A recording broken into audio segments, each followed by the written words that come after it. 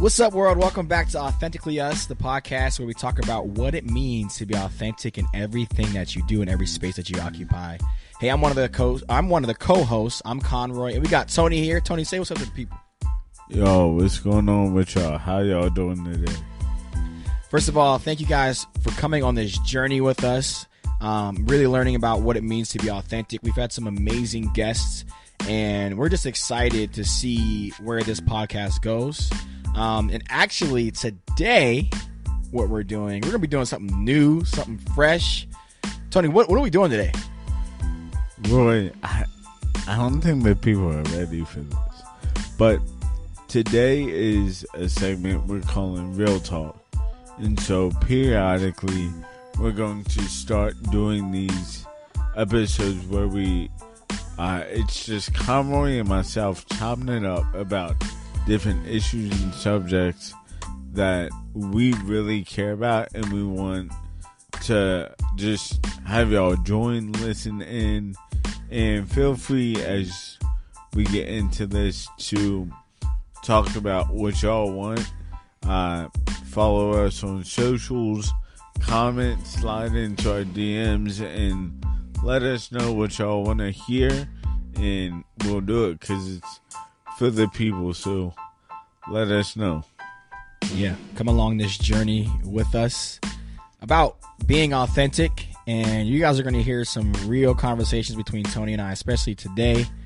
And you know, these are real conversations Tony and I have. You know, he picks me up from the airport from time to time, and we just talk. We talk. So, what are we talking about today, Tony? So today we're talking about a real heavy subject, fatherlessness. And ConRoy and I, we're no strangers to having an absent, abusive, or aloof father in our lives. And so we want to kind of talk about our stories more in depth in this area to shine a light for our listeners and allow them to see you're not alone. Yeah. Father wounds are real, and we need community in order to heal those wounds. And so let's just dive in. ConRoy, talk to us about the journey that you've been on with your father. Yeah. You said it. It is a journey, and it's been a journey. I would say growing up, the man who I thought was my father was kind of in and out of my life, in and out of jail. It was very, very emotional. And then I go to college, and then come to find out, you know, my junior year of college, I found out that he's not my biological dad. And I take a DNA test, find out who my biological dad was, and he was in our hometown this whole time. Apparently, he went to all my football games and stuff like that. And eventually, you know, he comes over for one Thanksgiving. You know, I was in college. We connect.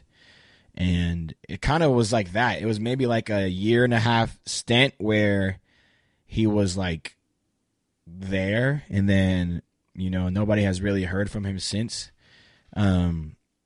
But that was a really, really interesting time because the guy who I thought was my dad, you know, I still talked to him. Also started to talk to my mom in the process, right? And it was like, hey, like, I know you told me this, but this is actually what is a fact. And it was a time where I just had to realize that, like, okay, this is what it is. I didn't have any emotion at that time. It was weird. It was like I haven't watched a TV show, haven't watched a movie that prepared me to react in a way that's like, hey, the man who you thought was your dad was not your dad. And I was just like, wow, how do I respond to this? And it was like, how do I respond to this as a black man who loves Jesus? So I really had to be careful with that, and you know, forgiving my mom, forgiving my dad, and then also like letting my dad, who I thought was my dad, who I'm actually named after. I'm named after a man who's not my biological dad, which is something in itself, to be like, hey, like, it's cool. Like, what we went through, like, you still did your part when you were around. So it's like, you're not forgotten. Things just kind of shifted. So that was like a weird time for sure. Yeah, I mean, you just sharing that, like, I get this sense of identity crisis. Like, for the majority of your life, you're being told this one dude is your father, and all of a sudden, like, no, just kidding. Like, here's your dad. And he's actually been in your hometown, like, your whole life. Like, I'm sure you had to start questioning, like, who am I? Yeah, that actually started before, even before I found that out. That who am I kind of started when I was maybe in middle school. When you're at those primitive ages where you need that father figure there. You need that man there, and I just didn't have that. And then I ended up moving in with my grandparents, and my grandfather ended up becoming that. And he helped me become a man. He helped me learn how to drive. He did what he could, and it was just an amazing time. And so when I think about male figures in my life, I think about him. I think about coaches I had that also helped me, develop. So when it came to the whole father thing, even the man who I thought was my dad, he was in and out of my life anyway. So it wasn't like, am I him or am I him? It was just like, okay, like essentially like, who's my DNA, And I know we did this one thing in college one time where we had to figure out like our family tree, and I just couldn't do my dad's side because I didn't know. And the reason why I thought about that is because like, what happens if when I have kids someday, and I need to know like medical things, right? Like I need to know if things run in my family, but I had no clue what my father's side was. So that was one of the reasons why I did go through with the DNA test and stuff like that. But yeah, it definitely was an identity crisis, but I would say it started before that. It started more in middle school where I needed some male figure, and my grandfather ended up stepping in for me as that. So that was like a really cool time, and rest in peace to my grandfather, but he was that man for me for sure. Yeah. So I wonder who is that male figure for you now that your grandfather has passed? Yeah, that's a good question. I always say God has definitely placed men in my life at specific points when I needed it. Right now, I would say it's my pastor. He's a very dominant male figure in my life right now that I can kind of go to, and it's different because I'm going to him about adult things because he's maybe 10 years older than me, and he can give me like real time, like almost like real time advice, which is really cool. And even before that, it was my youth pastor. It's been a coach. It's been, actually it's mainly been coaches. And then now my pastor is that kind of male figure in my life too. So that has helped a lot. My therapist helps a lot. I mean, I wouldn't necessarily say he's like the male figure, but he's a person that I can like process with, to talk about these things. So that's who I would say is my male figure right now. Awesome. So, has it been important to you as a black man to have these male figures be men of color, or has that never really crossed your mind? You know what? I would say since 2022, yes. Or so since 2020, yes. It has been important for that. But prior to that, I wouldn't say that was my focus. Because, I've had, our youth pastor from high school, Brad was part of that. But then my high school or my college football coach, track coach, excuse me, he was black. My high school track coach was Puerto Rican. So I guess I have had prominent men of color in my life to help with that, but I don't think that was a priority until later in life. Because it is important to have a man of color kind of mentor us because they can relate. Because as much as some people, especially in our hometown, don't want to admit that life does look different for people of color, as a black man living in America, it does look different. Like, there are certain things that just happen because the color of our skin. Yeah, it's quite interesting that some people just don't believe that.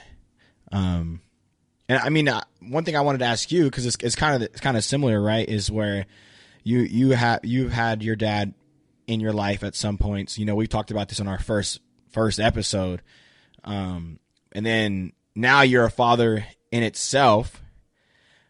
What are some things that? Let's start with like maybe some positive things you can take from your father, if any, and then like, how are you kind of redefining that? Yeah, great question. So I've always struggled for the longest time resembling anything of my father. Good, bad, or ugly. If, you know, my mom would say, oh, you laugh like your dad or you smile like your dad, I would just hate that. Mm-hmm. I couldn't stand it. And I think that was because I thought that if I resembled my father in any type of way, I could become him fully. And I didn't want that. And so I really fought that until just one day, I don't know why, but I like sat with, I mean, I know who my father is. I can't change that. And my father's not all bad. You know, there was one sermon that I listened to, and they talked about how there's no perfect villain and there's no perfect superhero. And I think it was around that time that I started to realize there are amazing things about my father. His charm, his charisma, his confidence, his smile. Like, my dad walked anywhere in Hagerstown. He knew people. People knew him. He was the life of the party. Yeah. And it was when I just embraced, like, I have those qualities. And they are from my father. Is when I started to have more freedom, because when my goal was I want to be nothing like my father, I was still in bondage. I was still shackled to I can't resemble my dad. Whereas, like, I can be me. And being me, I'm going to resemble everyone in my life, but especially my parents.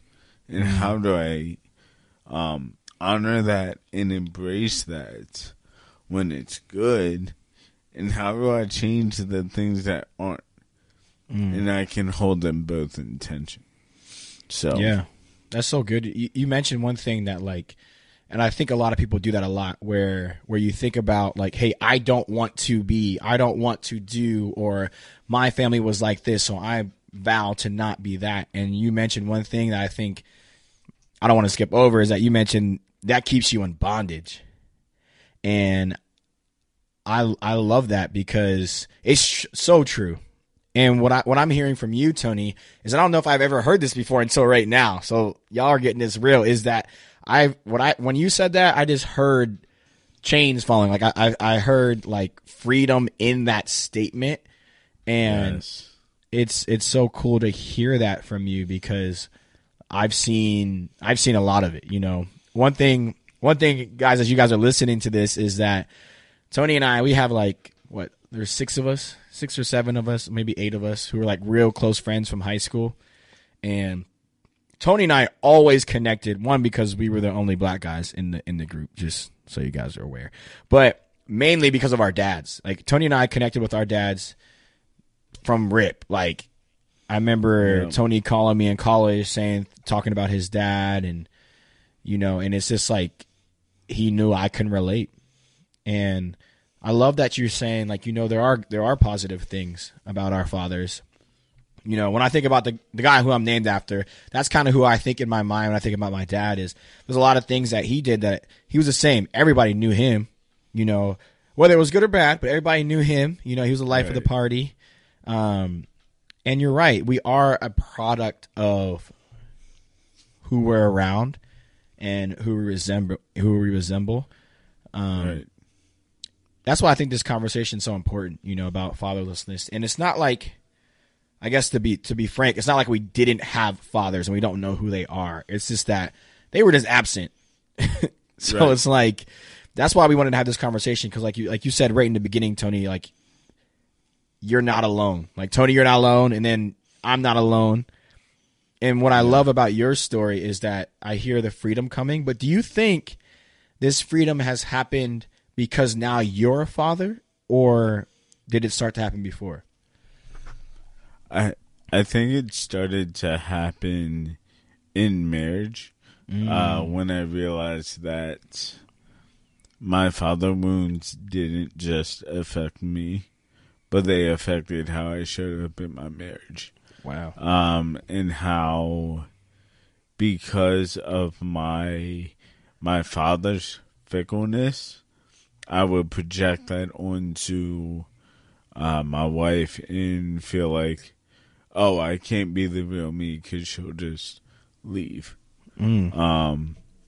Because, you know, when I would get intimate with my father on an emotional level, he didn't know how to handle it.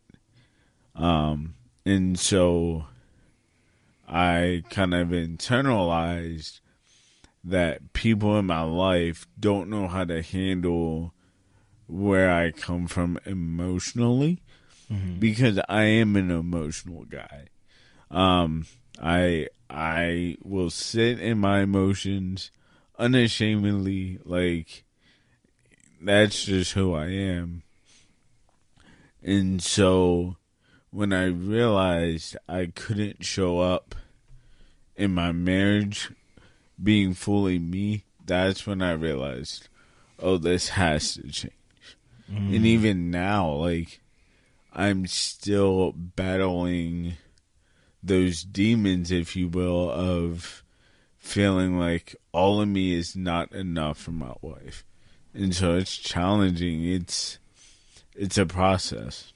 Yeah, I remember us having those conversations a couple of years ago, you know, about how you were saying that, like, you were nervous that she would leave. And I think you're making a huge step by just putting the root, like, this is the root. And now that you know the root, we can deal with that. And I love that you're recognizing it. And you also said you're still growing through it, which I think is a beautiful thing, especially now that as you're a father. And it's cool that you're recognizing that, you know, early, even before you had Clay, you know. So I'm excited. It's also really cool to watch you be a father,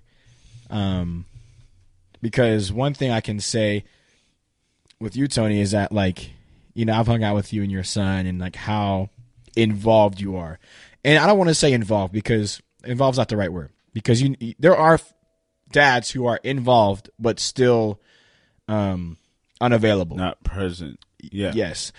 I love how present you are with your with your son. And it's really cool to watch, like to see that, because I don't, when you're present with your son, I don't see this bitterness towards your dad when you're with your son. What I see is the love you have for your son, and has nothing to do with how your dad treated you. I think it has everything to do with how God, your heavenly Father, has loved you. Oh, I mean, absolutely. Like, that is the sole reason I even have hope to be a father, because when I look at the Bible and see the fatherhood of God, I'm in awe. I'm in awe that there's a God that would go to hell and back for us to save our souls, and will go to whatever lengths to say, I'm going to get you back. And so, to me, that's a beautiful thing. And honestly, it's part of my healing journey.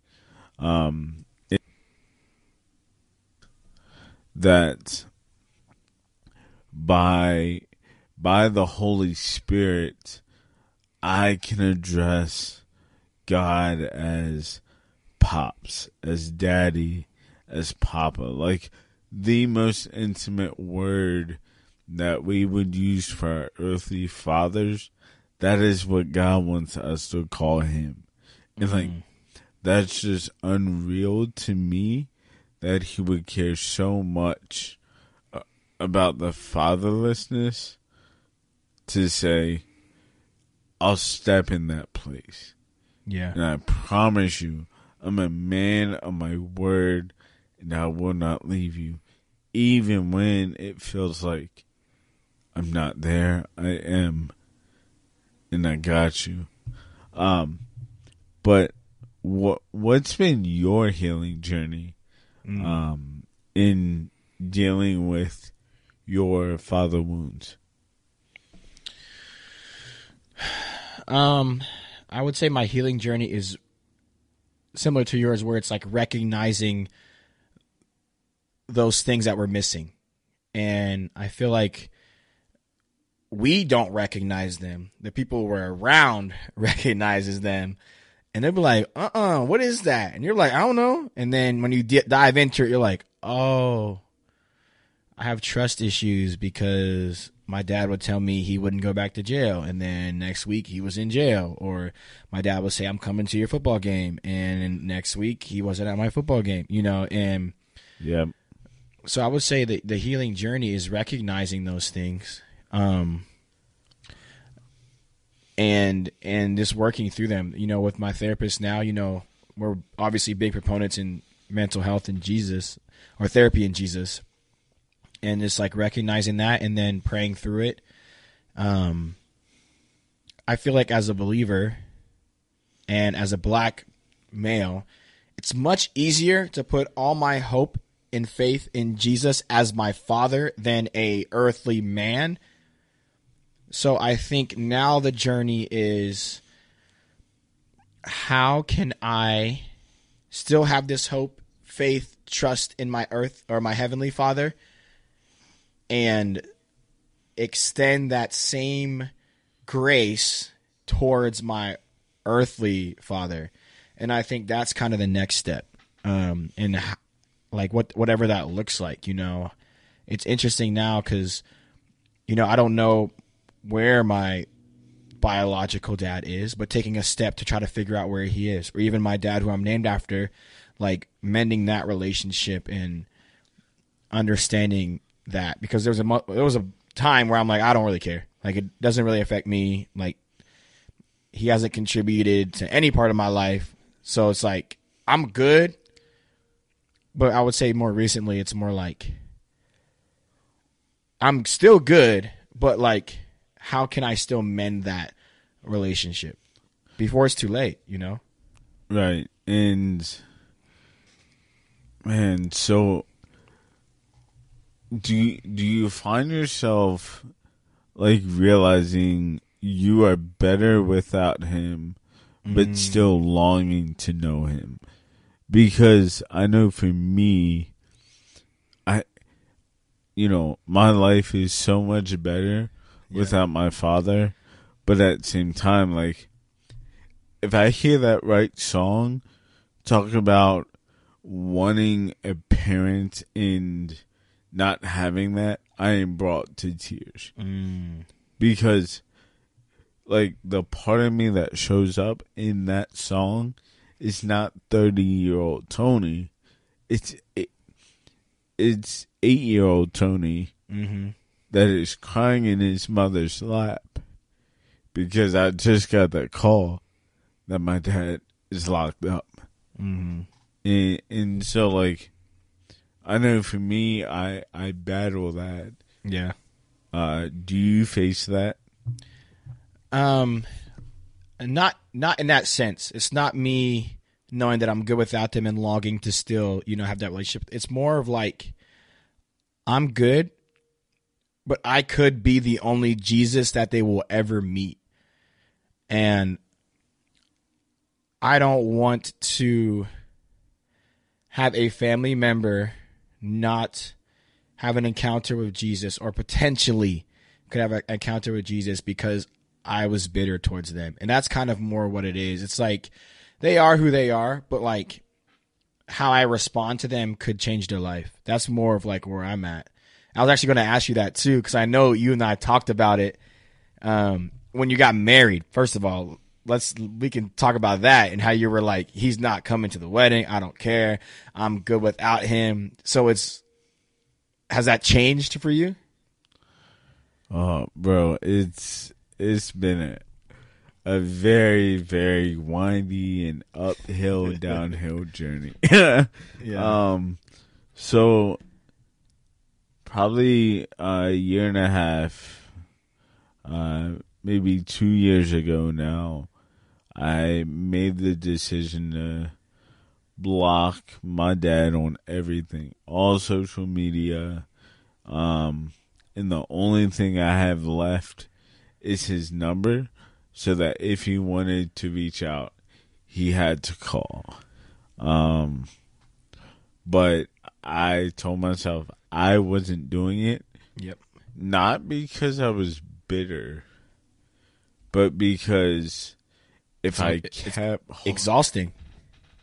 Well, it's exhausting, but if I kept holding on to it, I could never mourn the father I had in my mind. The fantasy parent I created. And I had to mourn that. I had to mourn that no matter what, my father was never going to be who I had in my mind.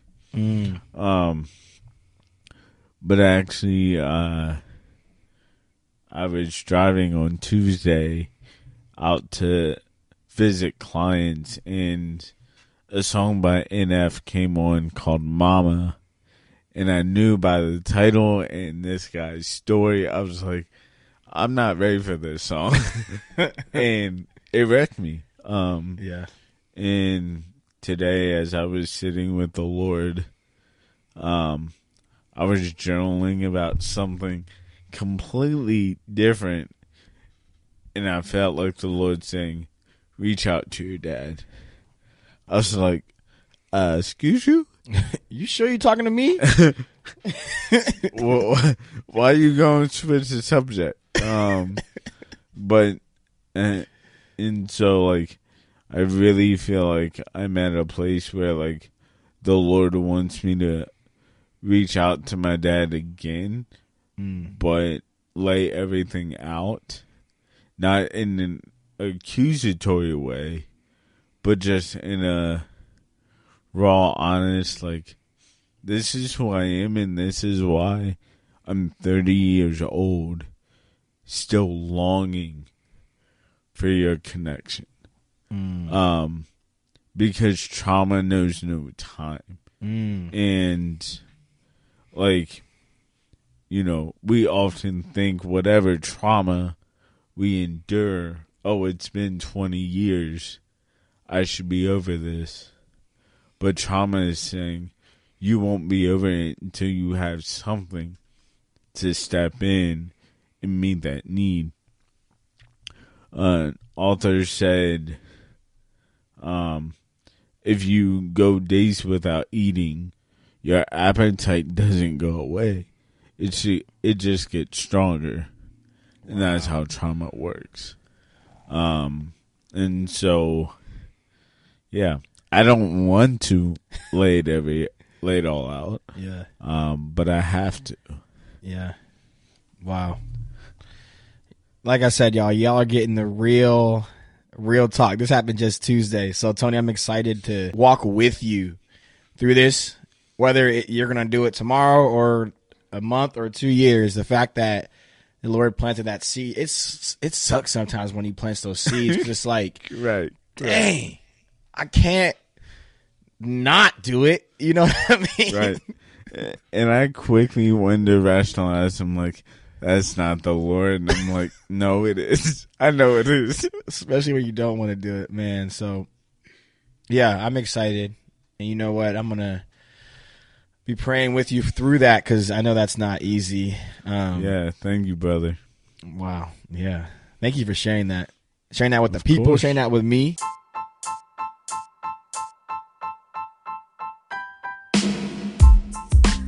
As you guys can see, this is what we're calling real talk, where we're gonna have real conversations, real talk. So yeah, come along this journey with us. Like we said, we're gonna be dropping these periodically. They won't always be this deep. Or they might. I don't know. ConRoy, come on now. when we get real, it's always deep. That's true. So buckle up, y'all. Buckle up. Enjoy the journey. Keep rocking with us. And until next time, y'all, be authentic in everything that you do. Peace. Peace.